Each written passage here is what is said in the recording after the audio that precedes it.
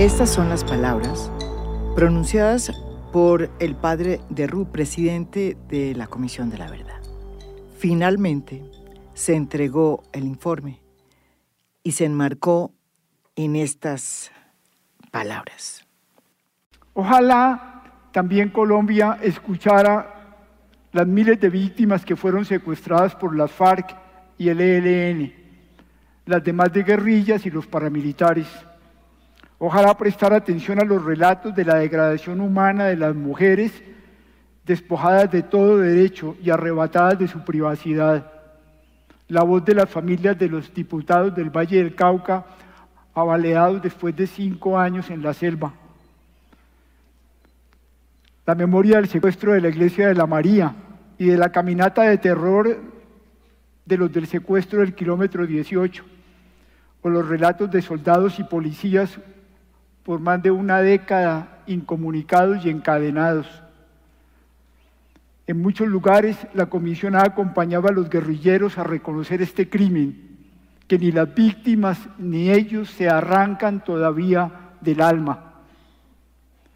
Hay que haber estado en Barrancabermeja, en la masacre del 16 de mayo de 1998, cuando los paramilitares asesinaron a 7 muchachos y desaparecieron a 27. O haber acompañado en Bojayá los procesos o la procesión de los restos de los niños y niñas que explotaron en la iglesia del pueblo por un tabuco de las FARC.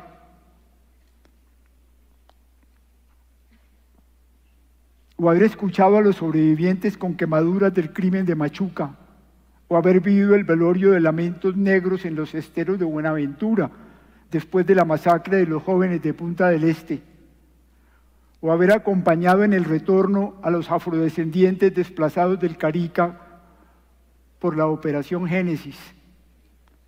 Entonces se comprendería el terror de los sobrevivientes en los territorios de las grandes masacres paramilitares y de la guerrilla. La ceremonia nunca había ocurrido en Colombia. El centro eran las víctimas. La mayoría de las personas que estaban en el recinto del Teatro Jorge Eliezer Gaitán eran víctimas. Y de todo tipo. Había víctimas de las FARC, había víctimas de los paramilitares, había víctimas del Estado, había víctimas de los 3 agentes armados que estuvieron involucrados en el conflicto. Había uribistas, así ustedes no crean. Había personas que no estaban de acuerdo con el presidente Duque y que habrían esperado que ese mandatario hubiera estado ahí y que habrían esperado ver al mandatario esa mañana ahí en la tarima, al lado de los comisionados. Había personas que venían del Pacífico, comunidades negras, comunidades indígenas. Había desplazados, víctimas de la violencia sexual del Casanare. Y de un lado estaban los políticos, porque también fueron. Ahí se vio a Sergio Fajardo, se vio a Alejandro Gaviria, se vio a muchos de los políticos que formaron parte del acuerdo de paz. Humberto de la Calle, que fue el negociador en La Habana, y a tantos otros que formaron parte de la delegación que durante 4 años negoció ese acuerdo en La Habana. ¿Y por qué era importante? Pues porque la Comisión de la Verdad se deriva del acuerdo de paz.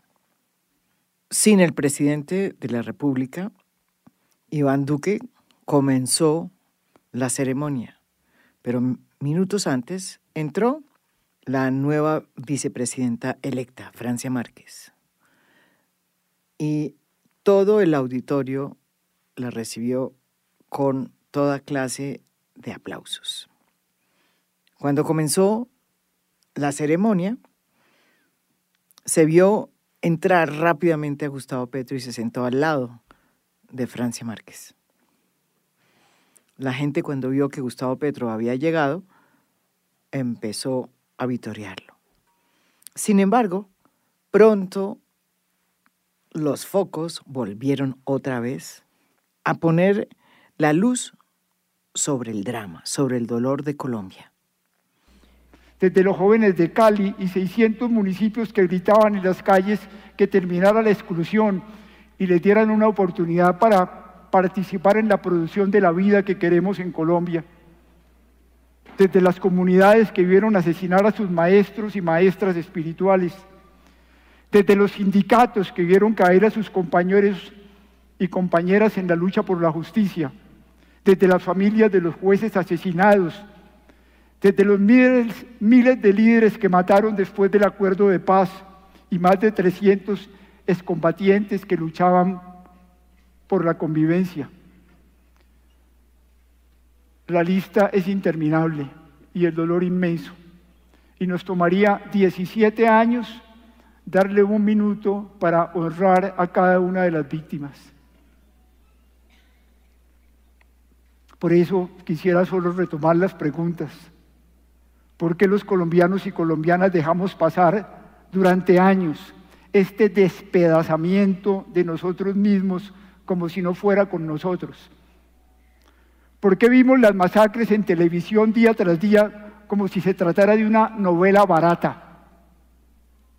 ¿Por qué la seguridad que rodeaba a los políticos y a la gran propiedad no fue seguridad para el pueblo? Y los resguardos y los sectores populares que recibieron la avalancha de las masacres. ¿Cómo decir que somos humanos cuando todo esto es parte de nosotros? Y déjenme avanzar cuando tratamos de a partir de allí de ponernos en el camino hacia la verdad. La comisión no es dueña de la verdad. Hacemos una contribución para continuar hacia adelante. La comisión sabe que le pertenece a la verdad y que debe contribuir a esclarecerla. Esta ceremonia se sucedía después de que la semana pasada en la JEP se presentó otro escenario, un escenario aún más doloroso. Por primera vez comparecieron los responsables de las atrocidades que cometió las FARC, en cabeza de los líderes de esa exguerrilla y las víctimas. Y las víctimas expusieron sus dolores. Y ellos se vieron acorralados por primera vez y sintieron la vergüenza. La mostraron y el país lo vio, lo sintió. ¿Qué está pasando en Colombia? ¿Será que algo bueno nos está pasando? ¿Será que esa verdad tan difícil de construir, que es además la suma de muchas versiones, como lo que vimos hoy en esa ceremonia del Teatro Jorge Eliezer Gaitán, es la Colombia del futuro?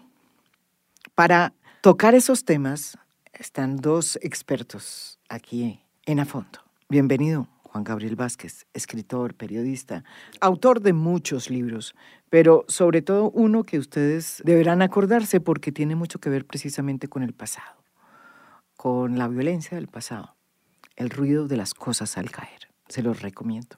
Su último libro se titula Los desacuerdos de paz y son artículos y conversaciones recopiladas durante un espacio de tiempo, desde el 2012 hasta el 2022. Bienvenido, Juan Gabriel Vázquez, la primera vez aquí en A Fondo. Muchas gracias, María Jimena. Muy contento de estar aquí. Y también está Jan Martínez, que es, yo creo, un neocolombiano, vamos a decirlo. O en camino de serlo, ¿no? Es un camino, sí, exactamente. Él es el director de El País para América y que está viniendo muchísimo aquí a Colombia desde un tiempo ya largo. Bienvenido aquí, Jan. Muchas gracias por la invitación. Juan Gabriel, ¿se puede saber qué pasó hoy en ese teatro?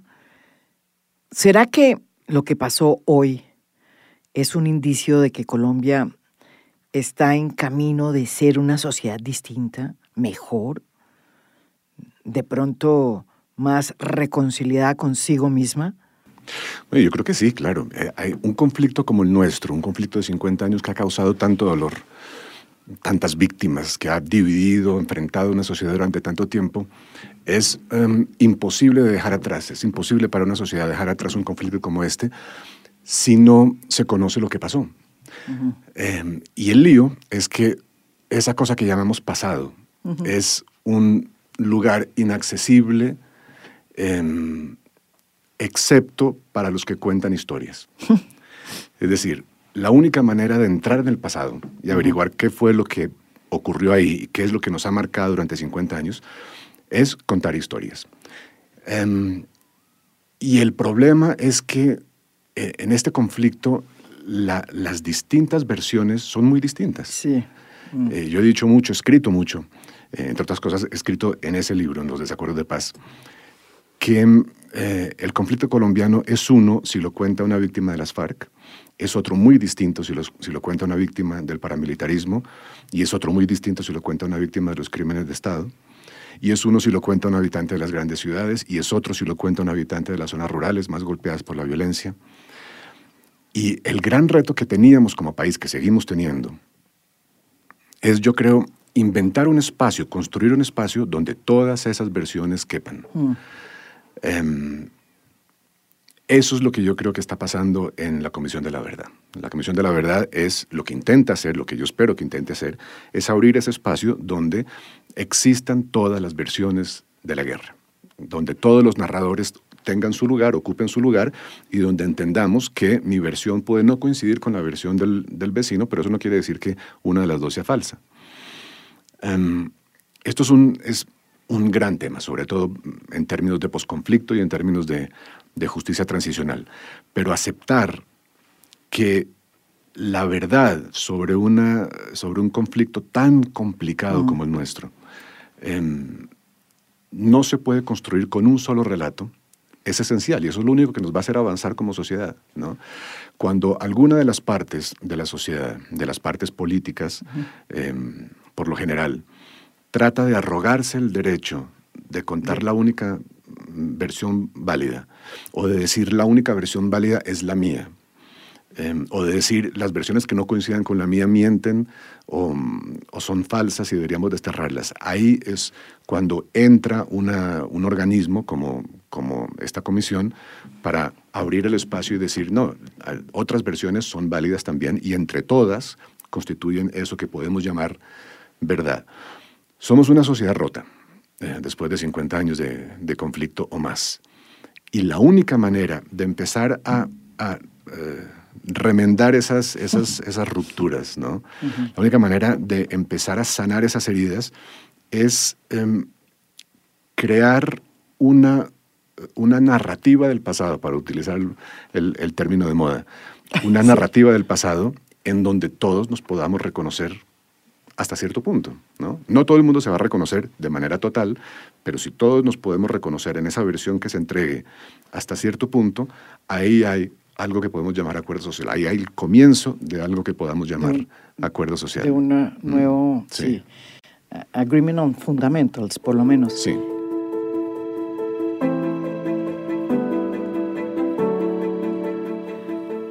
Jan, tú que eres un periodista español, que has vivido lo que ha vivido España, ¿cómo se entiende desde esa experiencia española en donde todavía la verdad es esquiva, o por lo menos así como la estamos despellejando en Colombia, lo que está sucediendo en este país? Lo que ocurre aquí es asombroso, he visto desde fuera. Es decir, cuando una sociedad tiene que enfrentarse al horror de su pasado, a la barbarie, elige muchos caminos. Habitualmente el que se escoge es el de la vía judicial, es decir, se establece una verdad judicial sobre lo que ha pasado y a partir de ahí un relato punitivo y un castigo para aquellos que perpetraron los horrores. La vía colombiana de superación de su horror, como es un conflicto civil, donde el mal y el bien conviven, es mi impresión, conviven en las familias, los dos bandos están ahí. Sí, claro, cierto. No se establece un juicio, no se puede establecer un juicio en Nuremberg, eso es imposible, donde ahí es relativamente fácil decir quién es el bueno y quién es el malo. Aquí no se puede. Se ha buscado la vía del no castigo, la vía de la luz, de la verdad polifónica, de los distintos relatos, de establecer la transparencia. Yo creo que lo más interesante es la transparencia del proceso. Es decir, hablan unos y otros y cuentan lo que ven lo que han vivido emocionalmente para que el otro entienda y buscando también que el otro les entienda a ellos, ¿no? Yo creo que ahí hay un juego que visto desde fuera es espectacular y yo creo que es una vía de una enorme inteligencia para poder restañar heridas que de otra forma no serían fáciles. Es decir, si aquí se quisiera poner o meter en la cárcel a esa mitad o ese cuarto, o ese 10%, ese 5%, no sé cuál será, de la sociedad que cometió las barbaries, esa herida seguiría supurando durante años.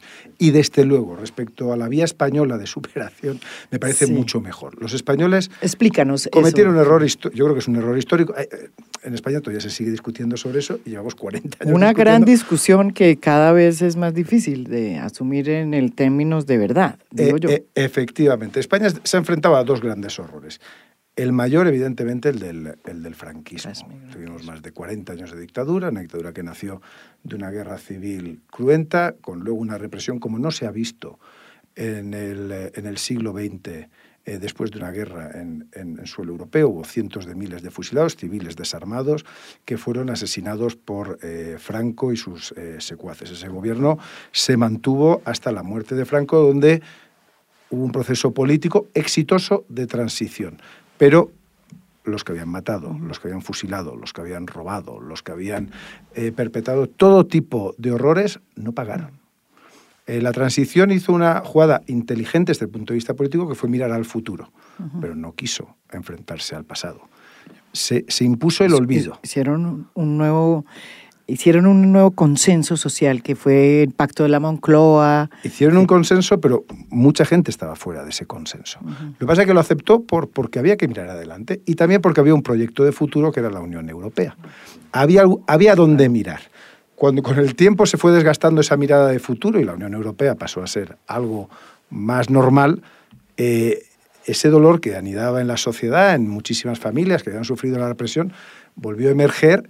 Y ese olvido ha empezado a resquebrajarse. En España todavía quedan cientos de miles de personas en fosas que no han sido y que el Estado no les está ayudando como debería ayudarles a rescatar esos cuerpos, a enterrarlos y a dignificar su memoria. Esa es una de las vías españolas de solución. Es verdad que permitió una transición rápida, es verdad que permitió una evolución, es verdad que permitió la convivencia con aquellos que habían perpetrado la barbarie y de alguna forma. Pero finalmente esa sociedad, la sociedad española, no se ha querido enfrentar en esta escenificación pública de lo que ocurrió y eso le ha generado una herida que todavía tiene y que muy difícilmente se va a cerrar. Y el otro proceso terrible que tuvo España es el de ETA, el de terrorismo etarra, aunque es una escala menor que las muertes del franquismo, pero en cualquier caso es violencia injustificable. Es decir, la violencia de ETA ha terminado. Pero tampoco sabemos muy bien qué acuerdos se ha llegado, dónde están esos acuerdos, no se han llevado al Parlamento, no se ha hecho tampoco una exposición pública. Es verdad que por la vía penitenciaria se ha intentado juntar a víctimas con agresores y se ha buscado una vía pues, de resolución que podría asemejar a la que ha habido aquí, pero nunca con la fuerza, con la intensidad, con la institucionalidad y con la amplitud de lo que se ha vivido. Y lo que se ha vivido hoy en Colombia yo creo que es histórico. Y esos lugares oscuros acaban pasando factura en una sociedad. Cuando callas las historias, cuando ocultas las historias, eso acaba saliendo tarde o temprano. Y la prueba es no solo que hace 20 años estaban saliendo las grandes novelas sobre la guerra civil que se acabó, ¿no? 60 años antes, sino que ahora el éxito de una novela como Patria, de Fernando Aramburu, se explica así. Se explica porque los relatos íntimos, privados, del sufrimiento de toda una sociedad, pero individuo por individuo, acerca del conflicto vasco, no se contaron nunca. O se contaron, los novelistas los contaban, pero hubo mucho que se cayó, que se pasó silenciosamente. Y eso basta una mirada a la historia para darnos cuenta de que eso pasa factura al final. Eso acaba saliendo de una manera u otra. Y eso es lo que yo creo que deberíamos evitar los colombianos ahora. Esta es la gran oportunidad de hacer eso. Y yo creo que el camino es el correcto. Sí. Es verdad que es doloroso y es verdad que hay mucha gente, te estábamos comentando, mañana llegarán las críticas, habrá muchas críticas irracionales a lo que hemos visto hoy. Gente que además por su trayectoria personal es muy difícil que acepte escuchar lo que se ha escuchado. Sí. Y eso es entendible, pero se ha escuchado. Y se ha escuchado en un foro público. Y esa es yo creo que es la gran aportación, ¿no?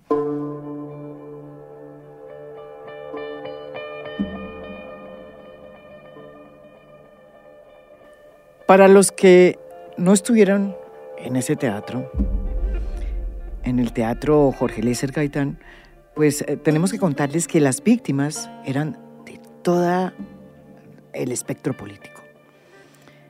Había víctimas contra el establecimiento, sí, pero había víctimas del establecimiento. Había incluso víctimas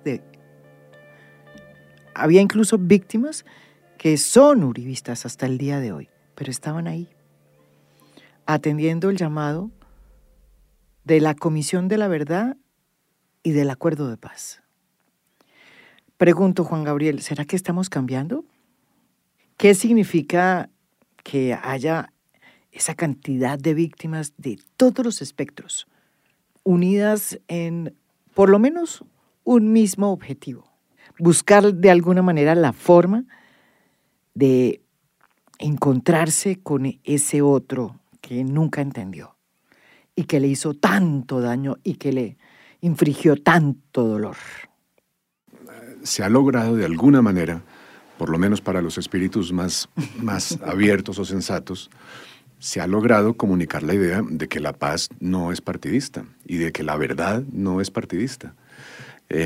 Esto puede costarle mucho esfuerzo de entenderlo a mucha gente, pero eso es parte de la esencia de todo este proceso. La idea de que esta comisión y de lo que pasaba hoy, lo que ha querido es convocar todas las versiones, de todas las orillas, y hablar con los victimarios de todas las orillas, víctimas de todas las orillas, pero también victimarios de todas las orillas. Y reconocer dos cosas que a mí me parecen esenciales en el proceso que hemos vivido los colombianos, porque a mí realmente lo de la Comisión de la Verdad me ha interesado muchísimo, porque he visto otros casos, como el caso surafricano, sí, ¿no? Como el caso centroamericano. El caso peruano también. El caso peruano, sí. Y yo veo que aquí están sucediendo cosas que son novedosas, que no habían pasado nunca antes en esta Comisión de la Verdad. Una de ellas es la conciencia de poner a las víctimas en el absoluto centro de toda la conversación. Y yo hablaba con algunas de ellas, de diversas partes de estos asuntos, y me di cuenta de algo que es una evidencia, pero que uno tiene que observar de primera mano para realmente entenderlo. Y es que en muchos casos, lo único que una víctima de nuestro conflicto necesita, lo único que quiere y necesita, es que le oigan su cuento, que oigan su historia de dolor, y que una autoridad aceptada por la sociedad, puede ser una comisión de la verdad, puede ser la sociedad, algún cuerpo, ¿no?, legitimado por la sociedad, sea el que sea, que la mire a los ojos y le diga, sí, reconocemos su relato. El reconocimiento del dolor ajeno, el reconocimiento de que eso pasó, es una cosa tan simple y a la vez muy difícil, tan importante y tan difícil. Y la prueba de que es difícil es que, en particular en el partido de gobierno, ha habido durante muchos años una actitud absolutamente contraria a esto, una actitud negacionista, de negar el dolor ajeno, de solo aceptar el dolor de cierto lado político, ¿no?, y negar el de otro lado. Y ese negacionismo, desde luego, es una segunda victimización de la persona que ha sufrido los dolores de la guerra. Yo creo que lo que necesitan en muchos casos las personas que han sufrido en nuestro conflicto es, primero, reconocimiento, que se les oiga y se les diga, sí, usted ha sufrido. Y segundo, ver algo parecido a la vergüenza en sus victimarios, ¿no?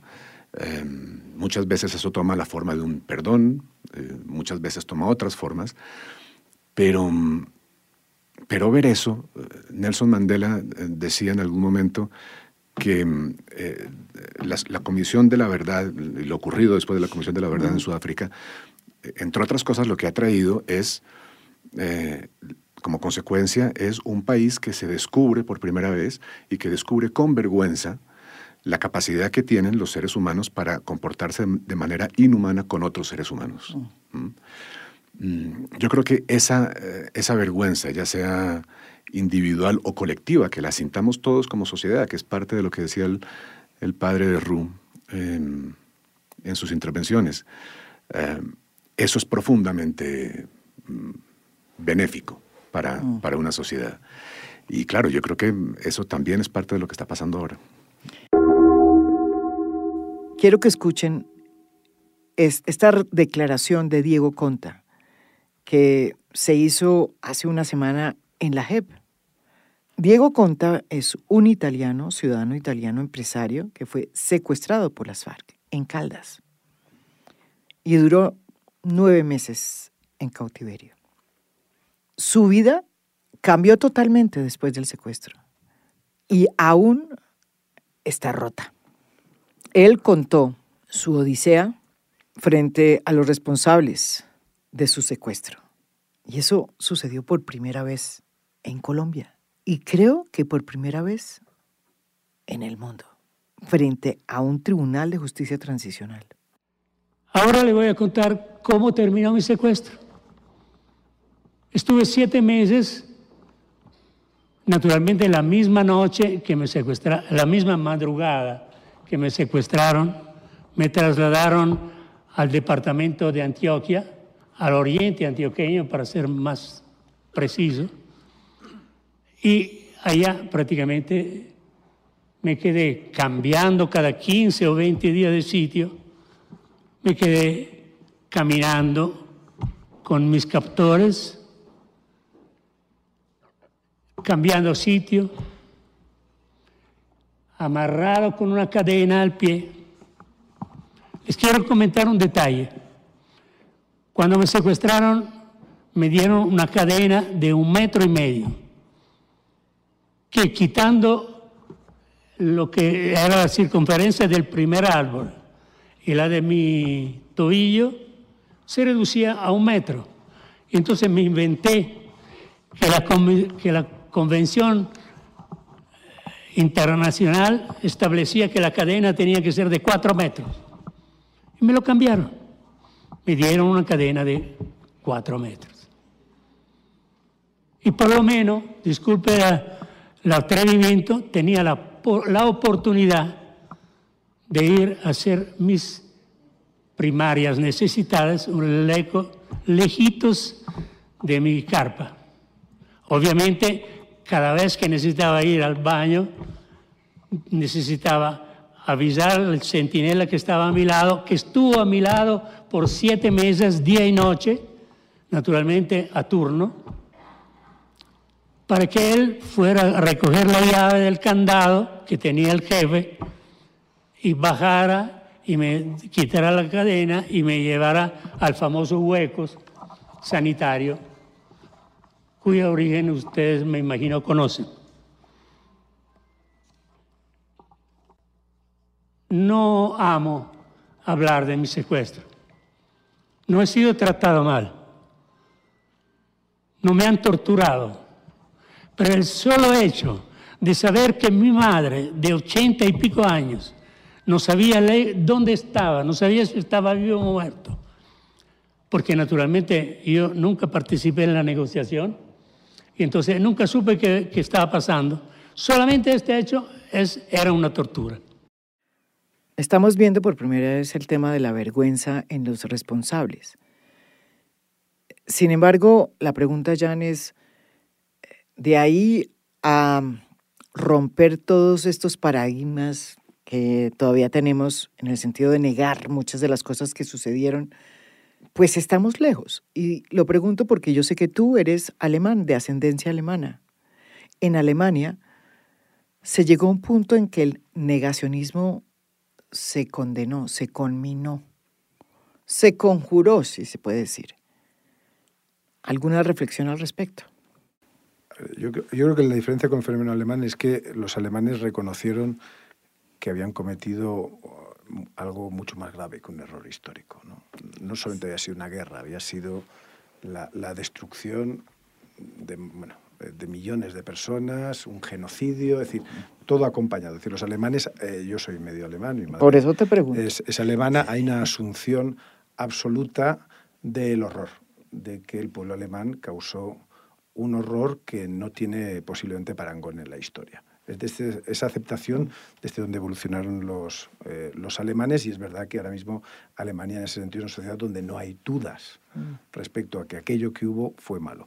Yo creo que aquí es distinto, porque aquí entramos en la dinámica del conflicto civil, y esa es más difícil de resolver. O sea, ¿qué parte de las dos tiene razón?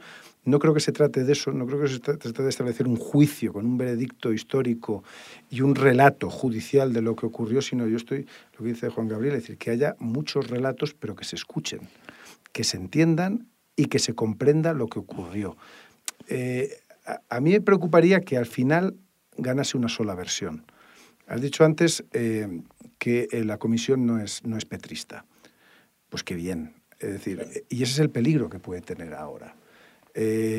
La comisión es y lo que se está viendo ahí tiene que ser de todos, porque hablan todos.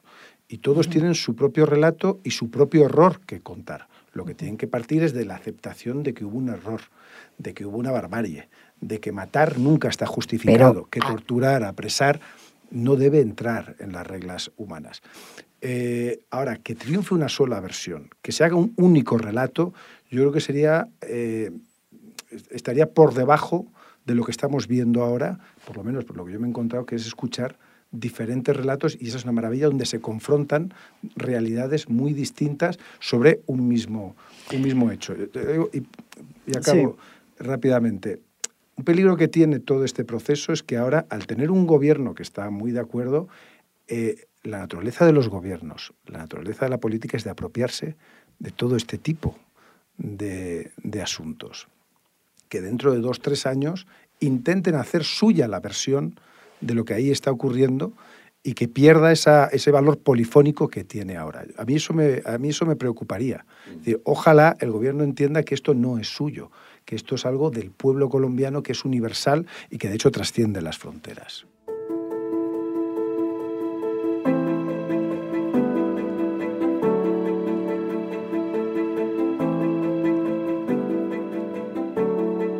Pero de todas formas, empieza ya el problema, porque es que esa polifonía que se está tratando de traer, se trae precisamente porque hay una sola versión instituida de lo que pasó. Sí. Ese es el problema de Colombia.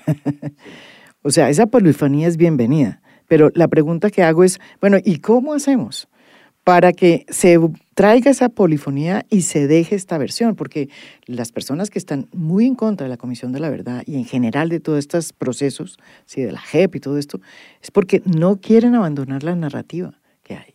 Porque ellos sí creen en que esto que nos enseñaron pasó así y que tiene una versión. Y en esa versión los militares pues no son los responsables de los falsos positivos, son los militares que nos defendieron de las FARC. Sí. El negacionismo del que hablaba yo antes. Exacto. Entonces, ¿cómo se logra esa, primero, estamos defenestrando esa primera, digamos, narrativa oficial que la tenemos, o todavía no? Yo, si me permites, es que yo creo que hay dos cosas distintas. Una cosa son los hechos son sagrados. Es decir, si alguien empuña un arma y mata a una persona indefensa, está ocurriendo eso que acabo de describir. Luego están las interpretaciones de lo que ocurrió, pero los hechos son sagrados. Es decir, los falsos positivos responden a una cadena de hechos que representa la barbarie. Ahora, ¿qué es lo que lleva a que se produzca esa barbarie? ¿Cuál es la versión de los que cometieron la barbarie? ¿Cuál es la petición de perdón de los que cometieron la barbarie? Y la búsqueda de una explicación por parte de las víctimas, de las familias víctimas, eso es otra cosa. Pero digo yo, cuidado con aquellos que lo que quieren es desvirtuar los hechos. O sea, la Alemania nazi mató a más de 6 millones de judíos en Alemania. Eso es un hecho. Es decir, eso es un hecho. Eso no se puede, los campos de concentración no se pueden negar. existieron y son el horror máximo que ha habido en la historia contemporánea. Luego, uno puede buscar causas, puede escuchar voces, puede ver a gente arrepentida. Esa es otra cosa. Y yo creo que se trata de ese segundo estrato, es decir, de la interpretación y del conocimiento de por qué ocurrieron las cosas. Pero las cosas ocurrieron en unos días, en unas horas y por unas personas concretas. Eso no se puede negar, ni se debe negar. Sí, pero fíjate que incluso en el caso irrefutable... Es difícil. No, es dificilísimo ahora, pero iba a Porque decir que incluso en está el caso de prohibida los la campos de palabra concentración... conflicto. Sí. La palabra. Quiero decir que la verdad de lo que pasó en el pasado es algo tan frágil, porque depende de los relatos que lo cuenten. Y eso implica retos enormes para nosotros. Y Hannah Arendt decía, a Hannah Arendt le encantaba recordar una frase de Clemenceau, que era el presidente francés cuando comenzó la Primera Guerra, al que le preguntaban, bueno, ¿y usted cómo cree que la historia va a recordar la Primera Guerra? O esta guerra, la Gran Guerra, ¿no? Y él decía, no lo sé, pero lo único que sé es que nadie va a decir que Bélgica invadió Alemania. Sí. Y decía Hannah Arendt, bueno, él no conocía los totalitarismos del siglo XX, no conocía a Stalin, no conocía a Goebbels, que eran perfectamente capaces de decir Bélgica invadió Alemania y de sostenerlo y de convertirlo en verdad. Claro. Bien, hoy en día esa posibilidad se ha multiplicado gracias al poder, entre otras cosas, de las redes sociales, que han dado la posibilidad de instalar realidades falsas entre nosotros, versiones falsas de la realidad que se imponen en el público según convicciones previas, según determinadas ideologías. Pero hoy en día hay un porcentaje muy apreciable de gente de Estados Unidos que cree que Biden perdió las elecciones y lo cree realmente. Entonces viven en una realidad alternativa construida mediante procesos dificilísimos de algoritmos y en fin, esto ya está muy estudiado. Yo creo que el gran reto al que se enfrenta la comisión y analítica, sí, el gran reto al que se enfrenta el informe de la comisión es ese, que existe perfectamente la posibilidad para muchos colombianos a los que les disguste las conclusiones del informe, existe una posibilidad muy, muy grande de que digan que Bélgica invadió Alemania. Y se llama negacionismo. Se llama negacionismo. Sí. Y es decir, que no hay conflicto, que aquí nunca ha habido conflicto. O que el conflicto es de los otros, ¿no? O que el conflicto es de los otros. Y todo pasa... O que fue un conflicto solamente entre dos aparatos armados. Sí, que era el ejército y las FARC o el que fuera, pero sí, no exacto. Sí. Que no es el árbol de la violencia que hemos visto todos, al que le salen ramas por todas partes, y con todas hay que lidiar, porque todas cuentan una historia que alimenta el conflicto. Yo creo que la gran pregunta que se le hacía también el padre de Roux es ¿por qué la persistencia del conflicto? Es una pregunta que además nos hemos hecho los novelistas durante 50 años. Bueno, y los periodistas. Y los periodistas, claro. Sí, no, por supuesto. Y la pregunta es, ¿dónde está ese ingrediente del caso colombiano que nos ha impedido durante medio siglo o más cortar los ciclos de violencia, ¿no? Cortar las fuentes de alimentación que ha tenido el conflicto y que se van reemplazando las unas a otras de una manera muy, muy inteligente, ¿no? Cuando van bajando en influencia ciertas de las causas de la violencia, entonces surgen otras, como el narcotráfico, el paramilitarismo, ¿no? Todos los mecanismos que van alimentando el mismo árbol de la violencia y que impiden que cortemos los ciclos y que terminemos y que pasemos la página definitivamente.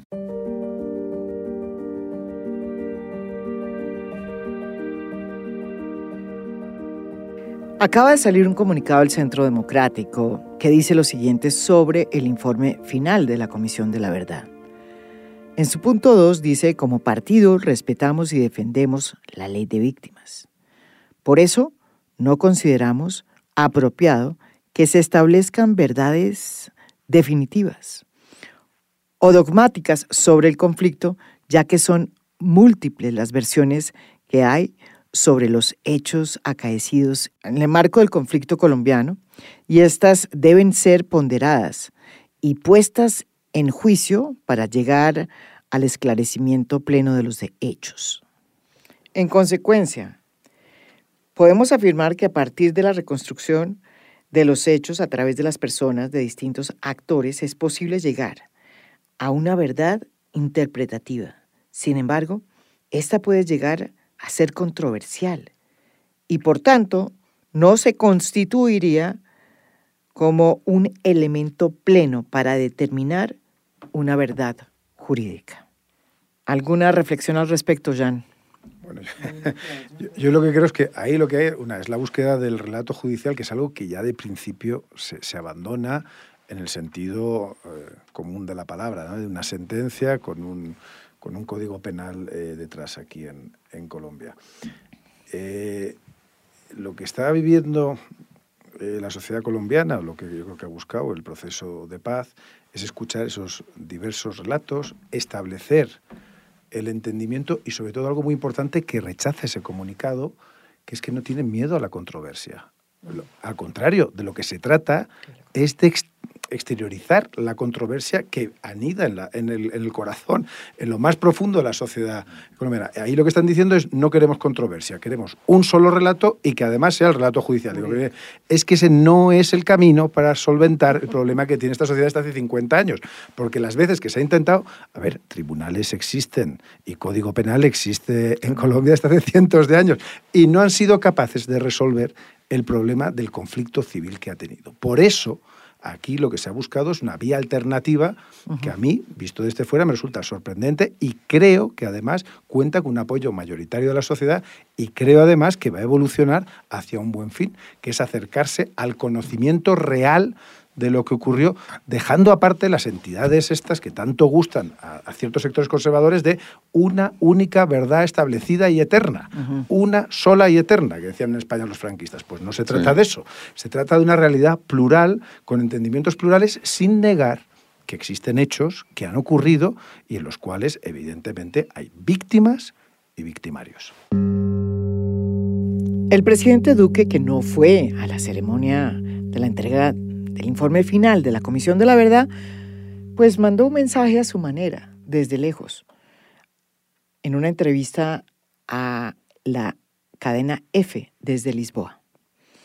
Y dijo más o menos que él esperaba que este informe no fuera un informe de la posverdad, porque la verdad no puede tener sesgos ni ideologías y no puede tener prejuicios, porque es objetiva, dice él. La verdad tiene que ser incontrovertible y la realidad de nuestra historia es muy clara.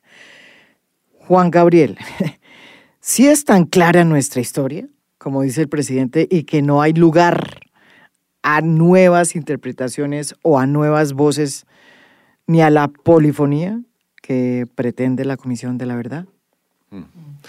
A mí me parece especialmente descarada la utilización que hace Duque del concepto de posverdad en esto. Es una palabra que ha utilizado mucho recientemente, es como si la acabara de descubrir. Le gusta todo lo que comienza por un juguete nuevo, ¿no? Descubrió una palabra nueva, está feliz. Me parece especialmente digno de mención porque es un presidente que llegó al poder montado sobre una posverdad. Es decir, parte de la razón por la que Duque es presidente es por el rechazo que los colombianos sentían frente a los acuerdos de paz. Y los votantes del no, muchos de los cuales votaron engañados, son los votantes que lo llevaron al poder. Y los acuerdos de paz, famosamente, ya esto es de conocimiento público, fueron derrotados en el plebiscito de 2016 gracias a una orquestadísima y complejísima y a la vez terriblemente simple campaña de mentiras, calumnias, distorsiones, medias verdades, engaños, amenazas, todo lo que constituyó uno de los 3 grandes ejemplos en Occidente de la posverdad de 2016, junto a la victoria de Trump y del Brexit. Entonces, que ahora tema que el informe de la Comisión de la Verdad pueda ser una especie de posverdad también, me parece frívolo, como es casi todo en él, pero además desinformado y particularmente irónico dadas las condiciones en las que él llegó a la presidencia. El politólogo francés experto en Colombia, Daniel Pecot, escribió en varias de sus odas a Colombia, diría yo, ha escrito muchos libros sobre Colombia y sobre la violencia, que una de las razones por las cuales esta violencia persistió tanto en el tiempo fue porque nunca la violencia fue un motivo de ruptura institucional. No rompió cosas y que incluso permitió un crecimiento. A tal punto que en la década perdida para América Latina, Colombia fue uno de los países que más creció. Crecimos en la guerra. Jan, ¿cómo entender esta cohabitación que se habría dado de manera macabra con la guerra? Visto desde fuera es muy llamativo cómo este país ha podido convivir tanto tiempo con la violencia. Puede ser una parte que nunca hubo un vencedor claro, otra que se produjeron modos de vida en las cuales se podía mantener la existencia e incluso prosperar, pese a que había unas dosis muy altas de convivencia. Yo las causas no las sé, yo creo que eso, la verdad, tesis doctorales al respecto y es interesantísimo. Pero sí, lo que sí que se ven son los efectos. Los efectos, vistos desde fuera, es de una sociedad tremendamente fracturada. Estas elecciones lo demuestran. Es decir, ¿cómo es posible que un candidato de tan escasa calidad democrática como Rodolfo Hernández haya sacado 10,5 millones de votos, que la diferencia respecto a Petro, que será muy criticable, pero no deja de ser un viejo conocido de la política, alguien que ha sido senador, que ha sido alcalde, es decir, alguien que está en el establishment político conocido, que solamente sea capaz de ganarle por 700.000 votos, que es un 1,8% de un censo de 39 millones, es decir, ha estado a punto de perder frente a una persona que, bueno, todo no voy a repetir, lo conoce yo creo que todo el mundo, cómo ha sido su campaña y cómo era como político, es decir, a distancia incluso de populistas como Trump o Bolsonaro, ¿no? Desde el punto de vista de la preparación intelectual e incluso de su disposición al debate. Es que no dio ni un solo debate, no quiso incluso que hubiese, aunque hubo una orden judicial. Es decir, algo tremendo, es decir, pero la fractura en este país que ha dejado esa convivencia con la violencia es muy, muy, muy profunda. Y por lo que yo he visto, además, no es solo geográfica, es familiar, es intrafamiliar. Es que está casi en la vida de las personas. Todos tienen en alguna de sus ramas, en alguno de sus de las ramas de su árbol familiar, tienen esa tragedia que a algunos les persigue más que a otros y les determinan el voto, les determinan la actitud política y la actitud hacia los otros. Por eso creo que es difícil resolver esto con una sola versión, con esa versión judicial. La vía punitiva de establecer un gran tribunal, yo creo que no hubiese servido en Colombia, porque al final toda la sociedad sería de alguna forma culpable, y ese no es el camino. Pero el hecho de escucharse unos a otros, de darse cuenta que el dolor anida en todos los campos y que esa convivencia ha sido de una toxicidad inmensa, aunque haya permitido, es verdad, prosperidad y haya permitido que Colombia, en muchos sentidos, sea una sociedad que es fuerte, que es pujante económicamente, pero es que eso no lo es todo. Y yo creo que eso es lo bueno de este proceso. Sí. Fíjate que eso que dices, hay un ensayo fantástico de Svetan Todorov, el filósofo francés, búlgaro-francés, una mezcla de esas, en el que dice que en el momento de salir de un conflicto y de empezar a lidiar con un conflicto que ha pasado, las sociedades toman modelos distintos de comportamiento. Uno de ellos es el que dices tú, de la punición, la sanción, cuando los culpables están claros, cuando ha habido ciertas circunstancias, como por ejemplo Nuremberg, ¿no? Y luego hay otras sociedades que prefieren la creación de instituciones que averiguan lo que realmente ha pasado para poner a la sociedad entera frente al espejo de lo que ha hecho. Como Sudáfrica. Sí, y como nosotros. Entonces, dice él esto, que hay estos modelos distintos. Para mí el hecho de que en general en Latinoamérica, porque también esto pasó de cierta manera en el Cono Sur, también pasó en Perú, también pasó en Esquipulas. Eso tiene una relación directa con un cierto temperamento como sociedad que hace que para nosotros la manera de lidiar con las cosas es contando cuentos, contando historias, ¿no? somos sociedades... cuento, ¿qué?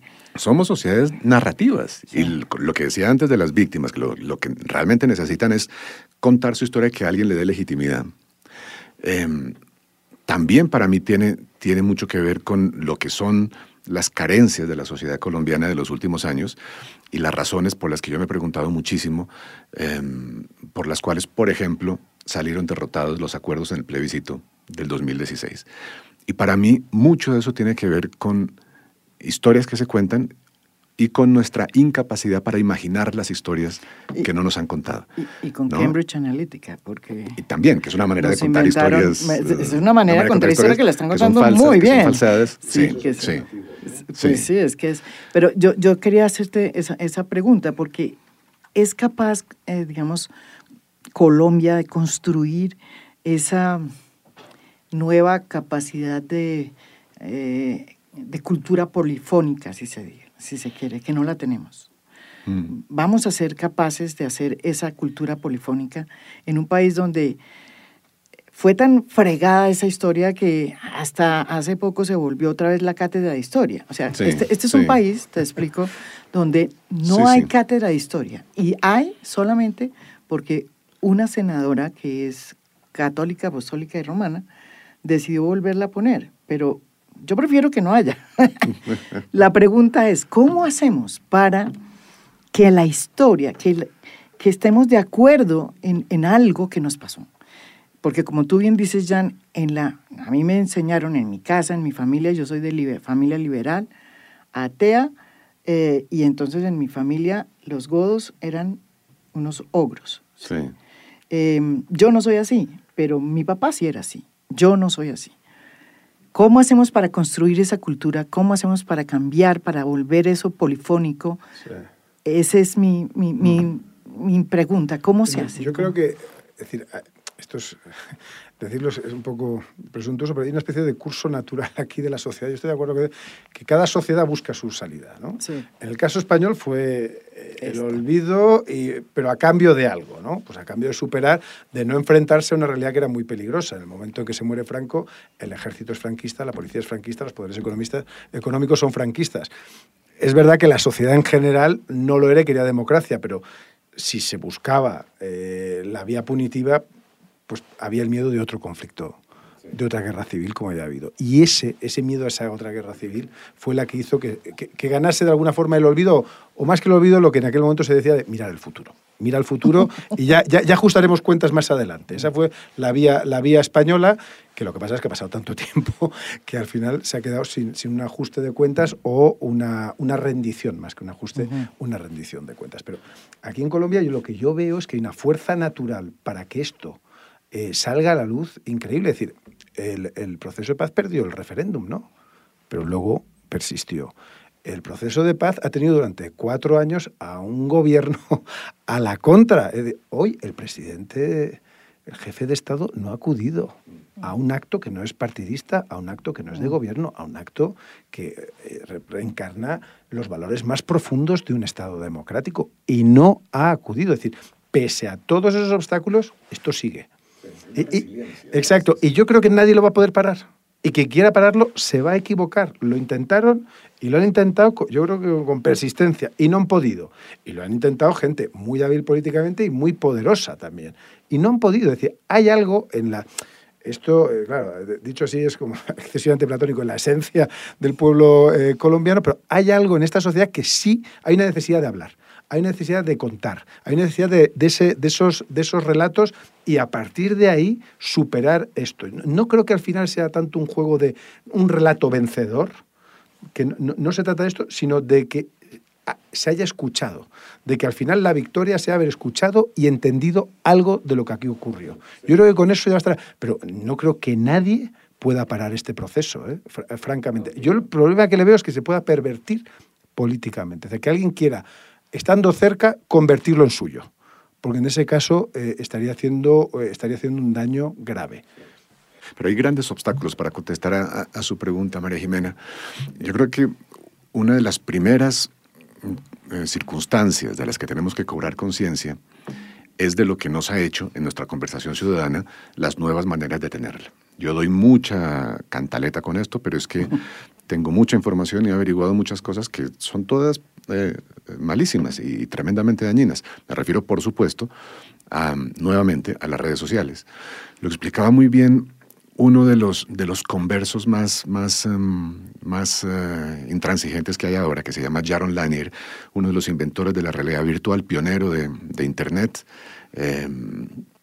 luego muy involucrado en los primeros momentos de las redes sociales, que hoy es su crítico más duro, porque explica él justamente los mecanismos de los que muchos estamos conscientes, pero no suficientes todavía, de cómo lo que hacen las redes sociales es, mediante operaciones complejísimas, dar a cada usuario una versión de la realidad que es diferente de la versión de al lado.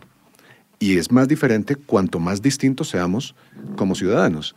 Entonces, dependiendo de si somos de izquierda o de derecha, o ateos o creyentes, o lo que sea, dónde vivamos, cómo nos movamos, nuestro historial de consumo, las páginas que visitamos, las páginas web que visitamos.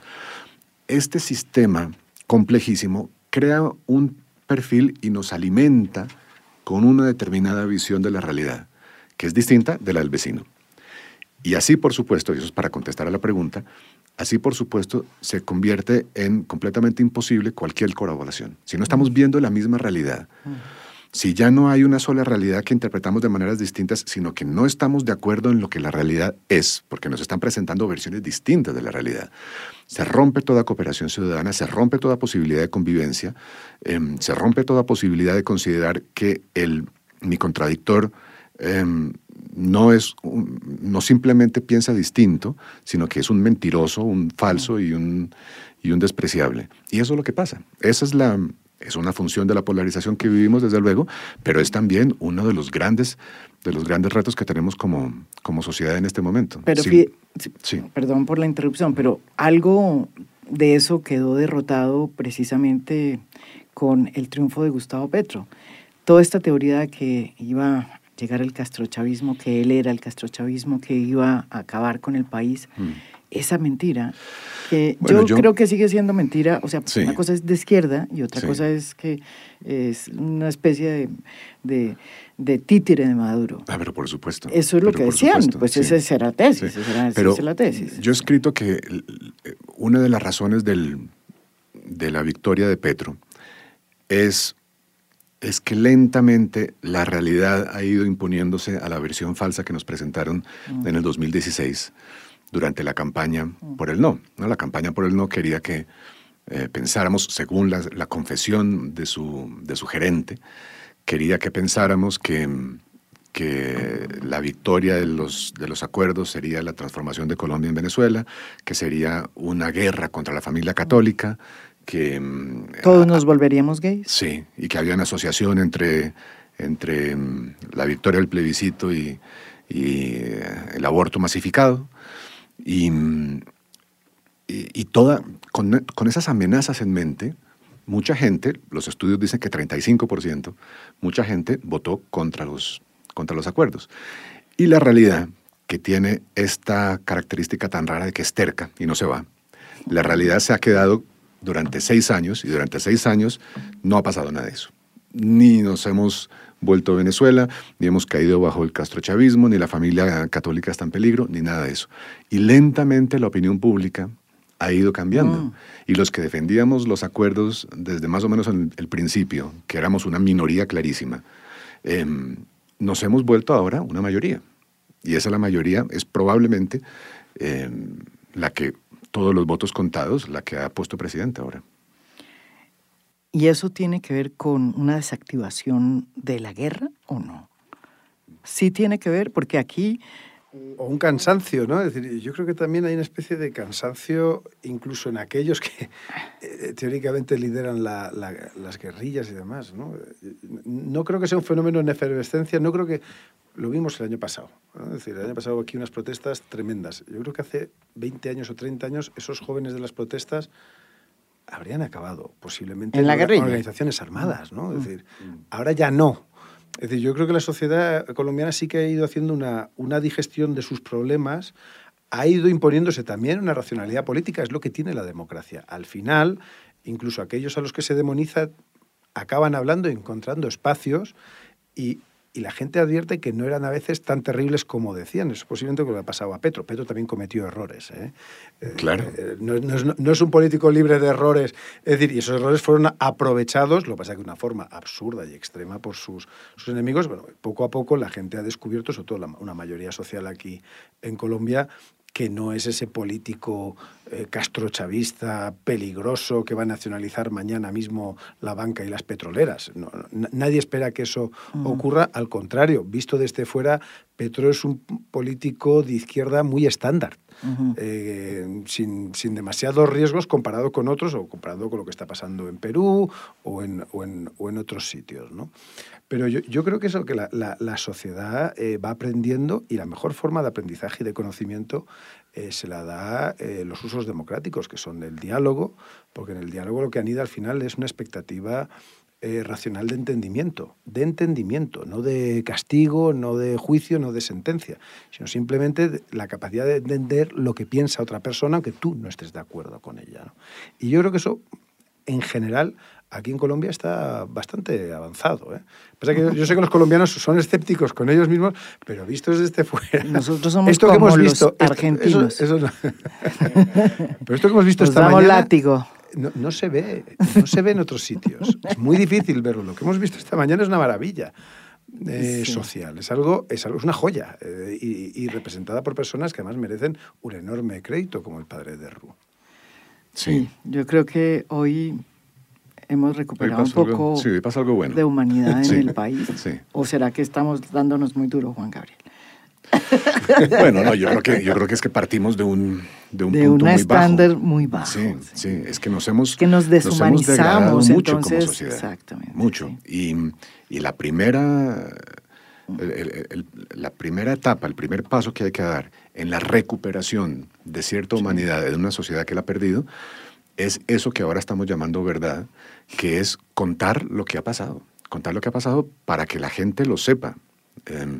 Uno de los grandes problemas y para mí también una de las causas de la derrota de los acuerdos de paz, es la falta de imaginación. No alcanzamos a imaginar el dolor ajeno suficientemente porque no oímos lo que está pasando, porque vivimos de espaldas a él.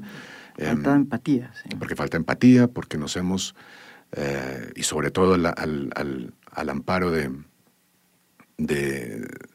ciertas actitudes de este partido de gobierno y del presidente, hemos perdido la capacidad para cierta solidaridad, ¿no? Cierto reconocimiento del dolor ajeno y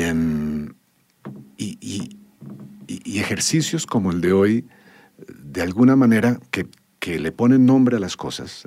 El padre de Ru en sus discursos no habló de crímenes paramilitares y de crímenes guerrilleros, sino que habló de la necesidad de que no hubiera más hornos crematorios en Norte de Santander y de que no hubiera más políticos asesinados y cuyos cuerpos encontramos en bolsas. Es decir, puso el horror la barbarie y la barbarie en palabras concretas, no en abstracciones. Y eso es enormemente importante. Las abstracciones desensibilizan, nos impiden ver el horror concreto, y lo que el padre hizo hoy y lo que yo creo que hace el informe, en lo poco que he leído, es poner imágenes y poner historias y poner seres humanos en el corazón de lo que cuenta, y eso es doloroso, y eso es difícil, y eso nos va a causar mucho dolor, seguramente muchos enfrentamientos también, muchas conversaciones difíciles, muchas memorias dolorosas, pero sin ese conocimiento no hay avance. Carlos Fuentes decía, no hay futuro vivo con un pasado muerto. Y ahora lo que estamos tratando de hacer, después de años de vivir con un pasado muerto, es volver a darle vida, ¿no? Para ver si seguimos adelante, ya basados en el conocimiento real de lo que hemos hecho, de lo que somos y hemos hecho, para tratar de no volver a hacerlo. Curiosamente, eso es todo lo contrario a lo que dijo en su columna en El País, precisamente hace una semana, el Nobel de Literatura, Mario Vargas Llosa, cuando dijo que los colombianos habíamos votado mal por haber votado por Gustavo Petro o por lo menos porque fue el más votado. Los colombianos votaron libremente. Exactamente. Eso es lo más importante. Creo que la cuestión de la verdad es que es una cuestión espinosa porque ¿qué es la verdad? ¿No? Ese sentido platónico, absolutista de que hay una verdad y todo demás que esa parte son sombras, no. Es un error. La verdad es una aproximación. Es una aproximación constante, sobre todo en fenómenos complejos. Y nunca se llega al final del camino. Lo que pasa es que a veces está más lejos y otras más cerca. Sí que existen avances. Y los avances se ven sobre todo en este tipo de fenómenos, en hechos como los que hemos visto ahora. Es decir, Colombia hoy ha dado un paso y está mucho más adelante de lo que estaba hace 20 años. Y eso es un hecho absolutamente cierto, sobre el cual podríamos discutir, pero no podemos Vamos negar. lento. Es decir, existe avance, pero no existe fin en ese avance. Es una idea que es compleja, que de alguna forma también es contradictoria, pero la verdad nunca la vamos a poder así decir, esta es.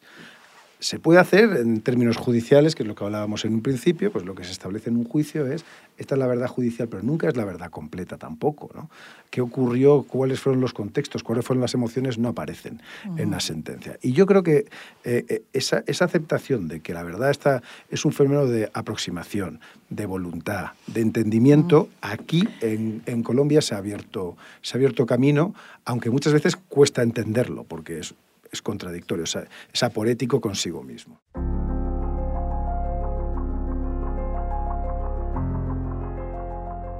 Esto es A Fondo, un podcast original de Spotify. Mi nombre es María Jimena Duzán.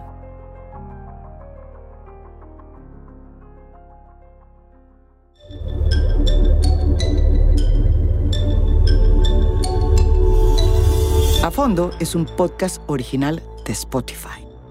Producción general, Lucy Moreno. Editor de contenido, Adrián Ateortúa. Editor de audio, Audio Factory. Música original del maestro Óscar Acevedo.